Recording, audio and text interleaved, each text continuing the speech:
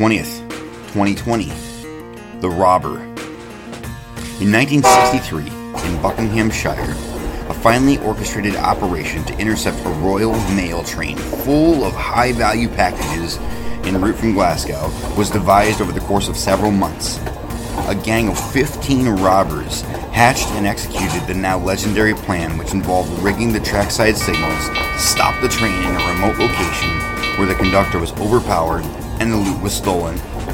How much did they make away with, you ask? $4.1 million. Wow. Where do people even come up with this stuff? It's been said that if the wicked spend as much time doing good as plotting evil, the world would be a better place. What do you think? Is that true? Then why these elaborate train robberies? Why such well-planned schemes? Why do these things even occur? Well, simply put, they live this way because they have no fear of God. And because of that, they have no restraint from the passions within them to do evil.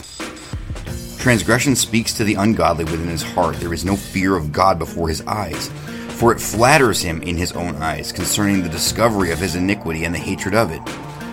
The words of his mouth are wickedness and deceit. He has ceased to be wise and to do good. He plans wickedness upon his bed. He sets himself on a path that is not good. He does not despise evil. Psalm 36, 1-4.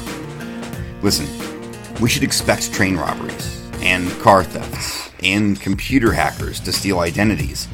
Why?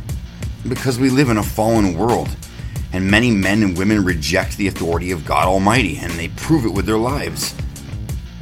The events happening on the streets of many cities should break our hearts, and they should make us long for heaven. But it shouldn't surprise us.